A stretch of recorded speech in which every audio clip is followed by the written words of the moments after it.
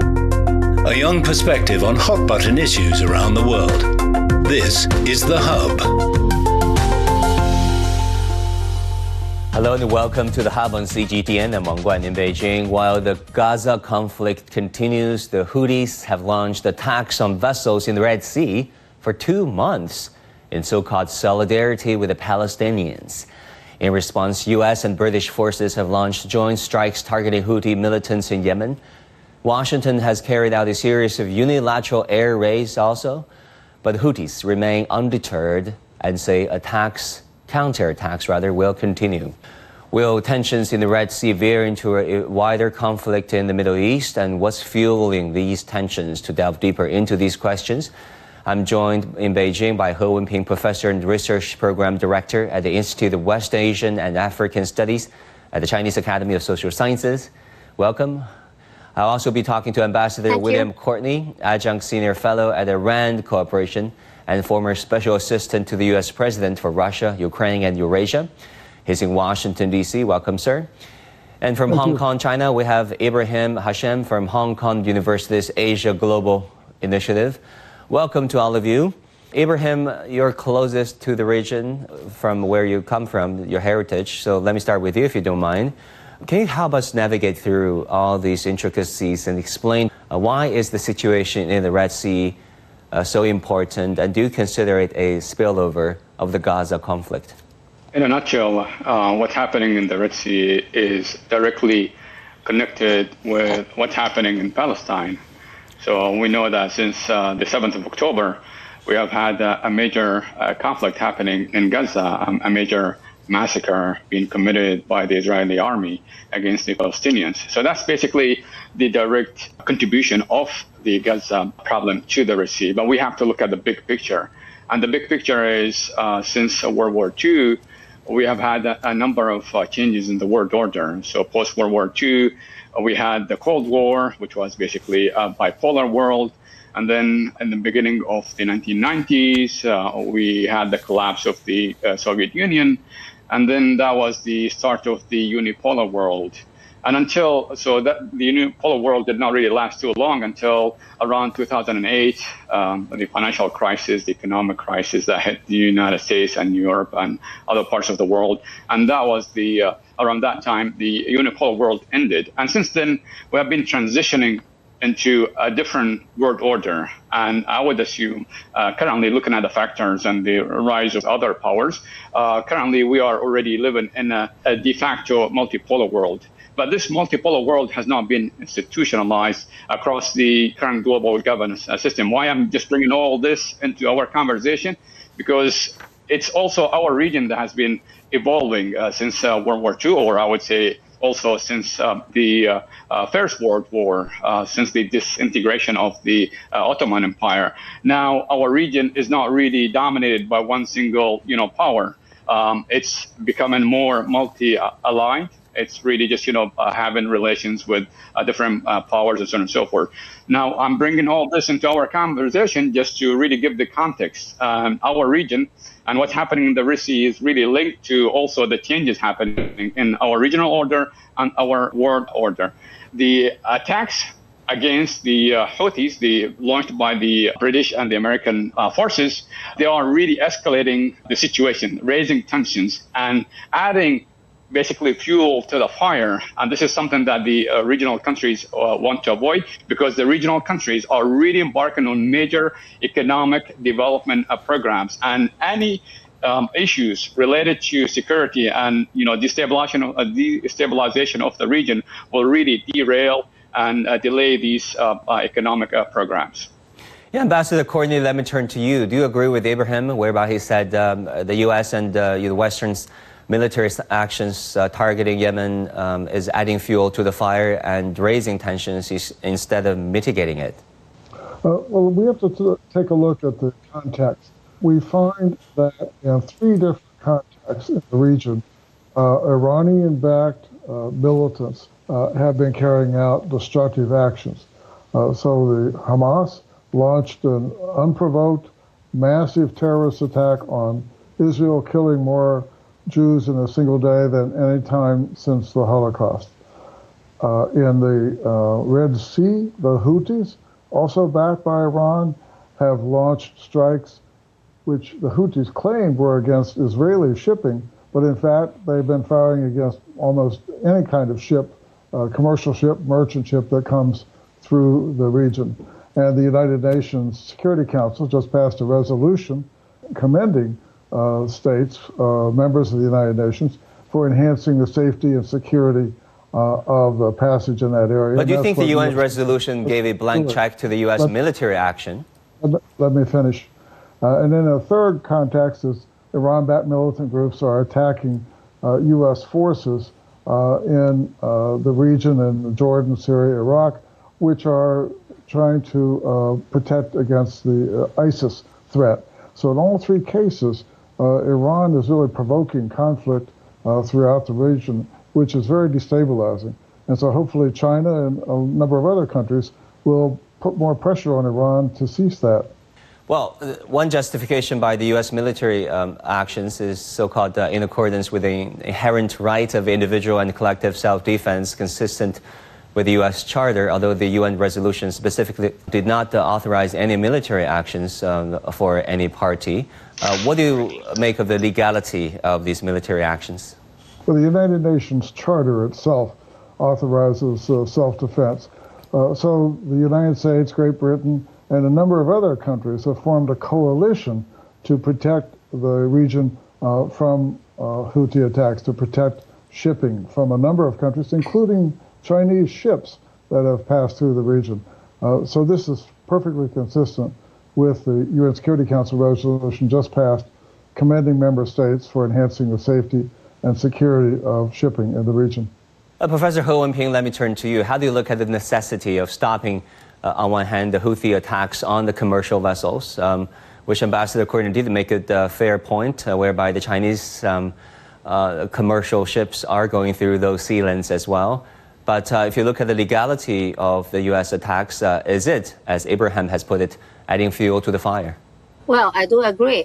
This kind of overusing the self-defense, like targeting airstrike, the territory in Yemen, actually is adding the fuels to the fires. Because you look about this effect, actually those tensions building in the Red Sea now is not saying getting less, rather than it's getting up, and then even more tensions going on. And the cost that is in safety of this waterway, very important for the international trade and global economy. Actually, when we look about all those scenarios happening in this area, we can see this called the causes and effect.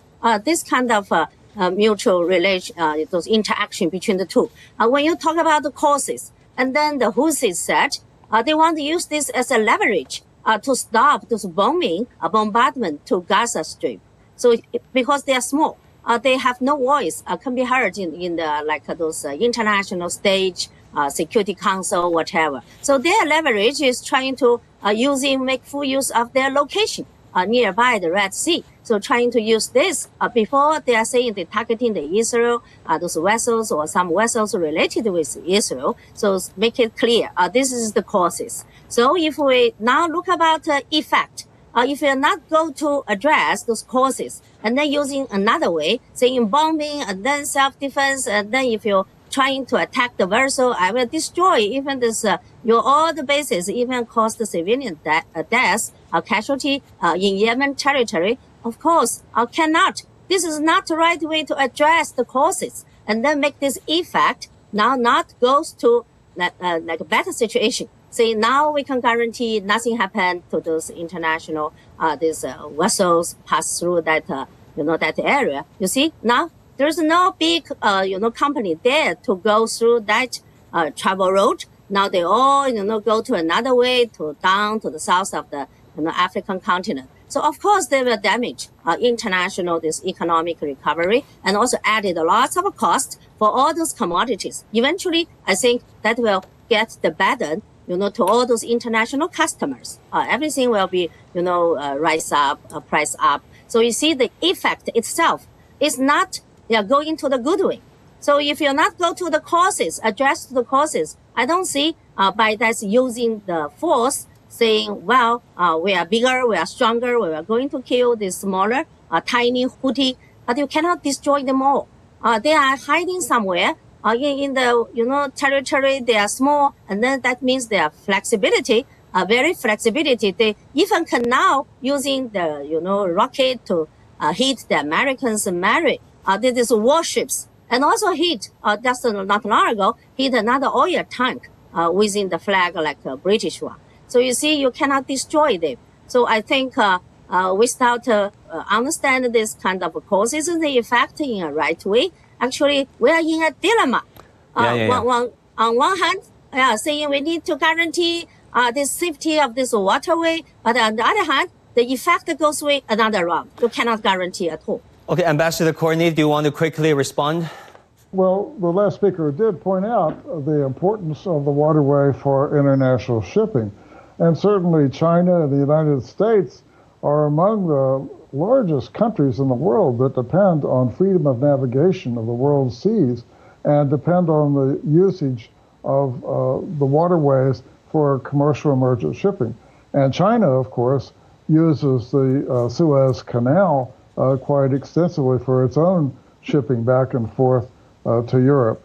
So it's clear that China, the United States, and other countries really have an interest in continuing the protection of shipping in that area. And so we hope that China will express its strong concern to Iran about these attacks. Yeah, Ibrahim, China's permanent representative to the United Nations, Ambassador Zhang Jun, warns that the Middle East region is on the brink of extreme danger. And Ambassador Zhang Jun said this. He said this is reckless military adventurism. It should be avoided. I also pointed out that, he questions the legitimacy of this self-defense claim. Do you think this is self-defense or power politics at play? Well, if you notice one thing about the U.S.-led coalition that has been established to really go after the Houthis, you will notice one thing that the Arab countries have avoided this coalition for one single reason, or one main reason, and that is they don't see military force or military solution is the solution to the problem. Even if we just go after the Houthis and just attack them militarily, we will be still using a band-aid solution. This is only the tip of the iceberg. If we want to really look at the main problem, the major part of the problem, the root cause of the problem, is the situation in Gaza. So the massacre being committed in Gaza and the attempt of really liquidating Palestine is the major issue. Just going back to the point that was raised earlier, that you have countries, major countries like United States and China being affected by what's happening in the Red Sea.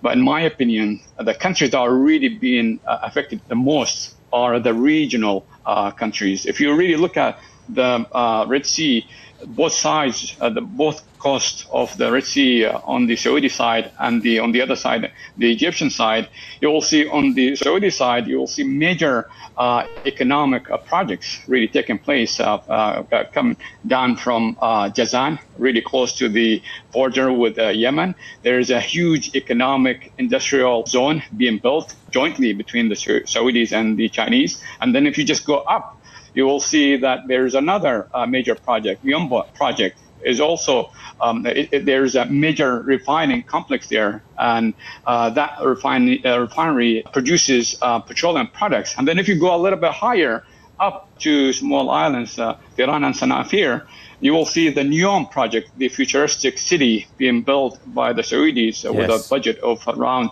half a trillion. And then if you look at the Egyptian side, the Egyptian government gets around $10 billion from the Suez Canal. And as a result of the escalations in the Red Sea, there's a reduction of around 40%, 40 to 50% in the revenues, the hard currency. And Egypt this year is going to be paying foreign debt of around $30 billion. And because of the reduction in their revenues, their fiscal revenues in the Suez Canal, they will have challenges in doing that. So just going back to the point, who's actually really being affected the most in my opinion, the regional countries, especially their long-term strategies, are being really just, at the risk of just being delayed and so on and so forth. One thing I just want to highlight quickly here, we are talking about the Red Sea, but even before the Red Sea, we have had a lot of challenges in the trade. Since the pandemic, we have had disruptions in the global supply chains because of the pandemic, and there was an increase of 1% in inflation, global inflation. And then recently we had the Ukraine situation, and as a result of that, we had disruptions in maritime trade, especially in the Black Sea. The exports of wheat and energy, and then even more recently, we have had challenges with the Panama Canal as a result of the shortages in the fresh water, and there is a reduction in the ship transits across the Panama Canal. And all this, and if you add what's happening in the Red Sea, all this is actually just adding trouble to global trade, to global supply chains, and so on and so forth. So we have to really look at the big picture also, not only what the Houthis are doing, and we have to link it to the root causes of what's happening in the Red Sea, and the root causes of the problem are located in Gaza, are located in Palestine. If we do not really solve that problem, what's going to happen? We will have escalations after escalations, and as we know that recently there was an attack on the military base in Jordan, and Ibrahim, we'll be talking about that very attack. Actually, that happened, I think, near the Jordanian border with Syria. And then Joe Biden responded saying that we shall respond. Joe Biden called it radical Iran-backed militant groups operating in Syria and Iraq. So Professor He Wenping, some are considering this event a major escalation in response to the attacks on U.S. troops. Do you see tensions in the Red Sea escalating into a wider Middle East crisis? Oh, yes, that's for sure. This tension now has been risen, and also the spillover of this Gaza, this, the Hamas war with Israel now has been certainly now go wider and wider. This is also against, I think, Americans' interests as well, because from the perspective of Biden administration, I don't think this White House would like to see this tension getting up and then spill over, getting wider and wider. And eventually, you see, unfortunately, even 3 American soldiers has been killed, and then more than 30 has been wounded. Just the case you just recently, you just raised. I want to highlight, when the big powers are trying to do something for, cooling down the situation there, you have to pay attention to those small players.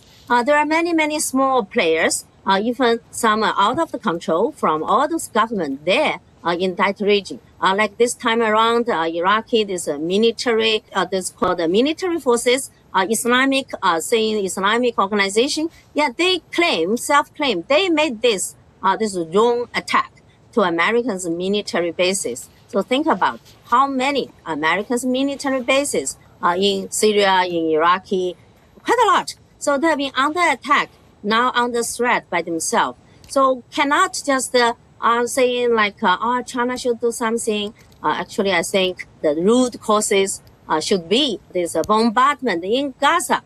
So maybe White House should pass very strong words to Israel. Yeah, how to do this ceasefire. Recently, I heard there's a negotiation going on. Lots of positive message came out saying Egypt, Qatar, and of course, Israel, U.S. now almost reach some framework for those ceasefire. Even Hamas also now has the willing to do this ceasefire. So not just the humanitarian ceasefire is not enough at all. Should be permanent one. Ceasefire, bring this war to the end. So if the root causes, this causes has been resolved, and then all others spill over, other things I think is much easier can be handled. Yeah, Ambassador Courtney, do you think the root cause lies in Gaza? And what do you think should be done at this point to defuse tensions? There are independent causes in the region. If there is a root cause anywhere, it's in Iran, because Iran is the one sponsoring Hamas. The Hamas terrorist strike in Israel was based on help that Iran gave to Hamas. Hamas backs the Houthis, who are attacking the ships. And the speaker before last was quite correct that Egypt is being harmed by the Houthi attacks on merchant shipping, which is diverting merchant shipping from going through the Suez Canal. And then Iran, as I mentioned before, sponsors Houthi, Hezbollah, and other radical groups that are attacking U.S. forces in Jordan, Syria, and Iraq. So it's clear that all these issues are important, but there's no single root cause for every single activity in the region because the region has a diversity of problems. But with regard to the Red Sea, the Houthi attacks on merchant shipping are something that China, the U.S., and the world community have concern about. The UN resolution that just passed, which China abstained on, the U.S. supported, was a resolution that condemned the Houthi attacks on merchant shipping. So I think that's the immediate issue that needs to be addressed. What happens to Palestine is another issue that may take longer. But right now, the urgent issue is to stop the attacks on the shipping. Yeah, Ibrahim, how do you foresee this to progress and to proceed? After all, each side needs to present to their domestic audience or to their home base that they're winning and they're progressing somehow. Given these realities and the constraints, how do you foresee the conflict in Yemen and in Gaza as well to proceed? And really, how do you expect these tensions to be diffused? The risk of really a regional war is real. I disagree with the ambassador that the region is plagued with so many problems, and we cannot really trace the origins of these problems, these challenges. I think the central issue, the overarching issue of the region is the issue of Palestine. The Palestinians getting their rights to have a state of their own. We have already been talking about, a two-state solution for decades, but nothing really happened on the ground. On the contrary, we see some Israeli politicians really trying to sabotage the solution, the two-state solution, by really increasing settlements and increasing the number of settlements everywhere, including in the West Bank. Now, the point that I raised earlier about the revenues getting really the Egyptian government not being able to get enough revenues to pay its debt. This is, in my opinion, indirect pressure being put on the Egyptian government to really be more lenient, to accept whatever fait accompli being proposed by the Israelis and its sponsors or its backers. Because as we know, Egypt is on the front line representing the Arab voice, really defending the rights of the Palestinians. So by really increasing the pressure on the economic pressure, financial pressure on the Egyptians, so that the Egyptians can really just open the border, so that the attempt or the fear of really just liquidating the Palestine issue, despite displacing the Palestinians from Gaza into Sinai and then displacing the other Palestinians in West Bank into Jordan, so that the whole question of Palestine will be addressed or resolved or liquidated once for all. And this is the biggest fear that we have in the region, that there's a secret, possibly, plan to really do that. And that's why, if you notice how the Israelis have really carried out this war, this massacre, this atrocity against the Palestinians, you will notice that they are going after everything. They're going and bombing hospitals, schools, cities within the Gaza Strip. They want to make it uninhabitable so that even after they leave, they cannot really go back because everything has been really annihilated. And this is the biggest fear. To just going forward, to really solve this challenge, this issue, we have to really just accept the two-state solution that has been included in a number of resolutions by the UN and also included in the 2002 Arab Peace Initiative. Yeah, the question, the devil lies in the details, is really about which territory belongs to where and which years were those territories being carved out. So, Professor He, China has reiterated its calls for Houthis militants to stop attacks in the Red Sea. What role is China playing, and what role will it play in the future? Without any, question, that China has been always saying we have to guarantee this freedom of navigation through this Red Sea, because China also one of those country we have to pass a lot of those vessels, commercial vessels, go through that very important waterway. This is no question about that. That's why, recently Chinese Foreign Minister Wang Yi, when he visited Africa, he also, together with Egyptian counterpart and also together with Arab League, we published joint statement. In that joint statement, calling for this Red Sea crisis have to be addressed, and that those Houthis should stop those attack to any those commercial vessels gone through that area. And this is not about our stance, but the thing is, like I mentioned, you have to address these causes, root causes. Your root causes is not saying Iran is a troublemaker. That is the war. The war is coming from Donald Trump administration. They're saying the major issue in the Middle East is not Palestinian. And the Israel-Palestine is two-state solution. Seems Palestine is state-making that the request can be ignored. Even make Israel's, even U.S. embassy, all the way move from Tel Aviv to Jerusalem. This is of course harming the feeling from Palestinian side.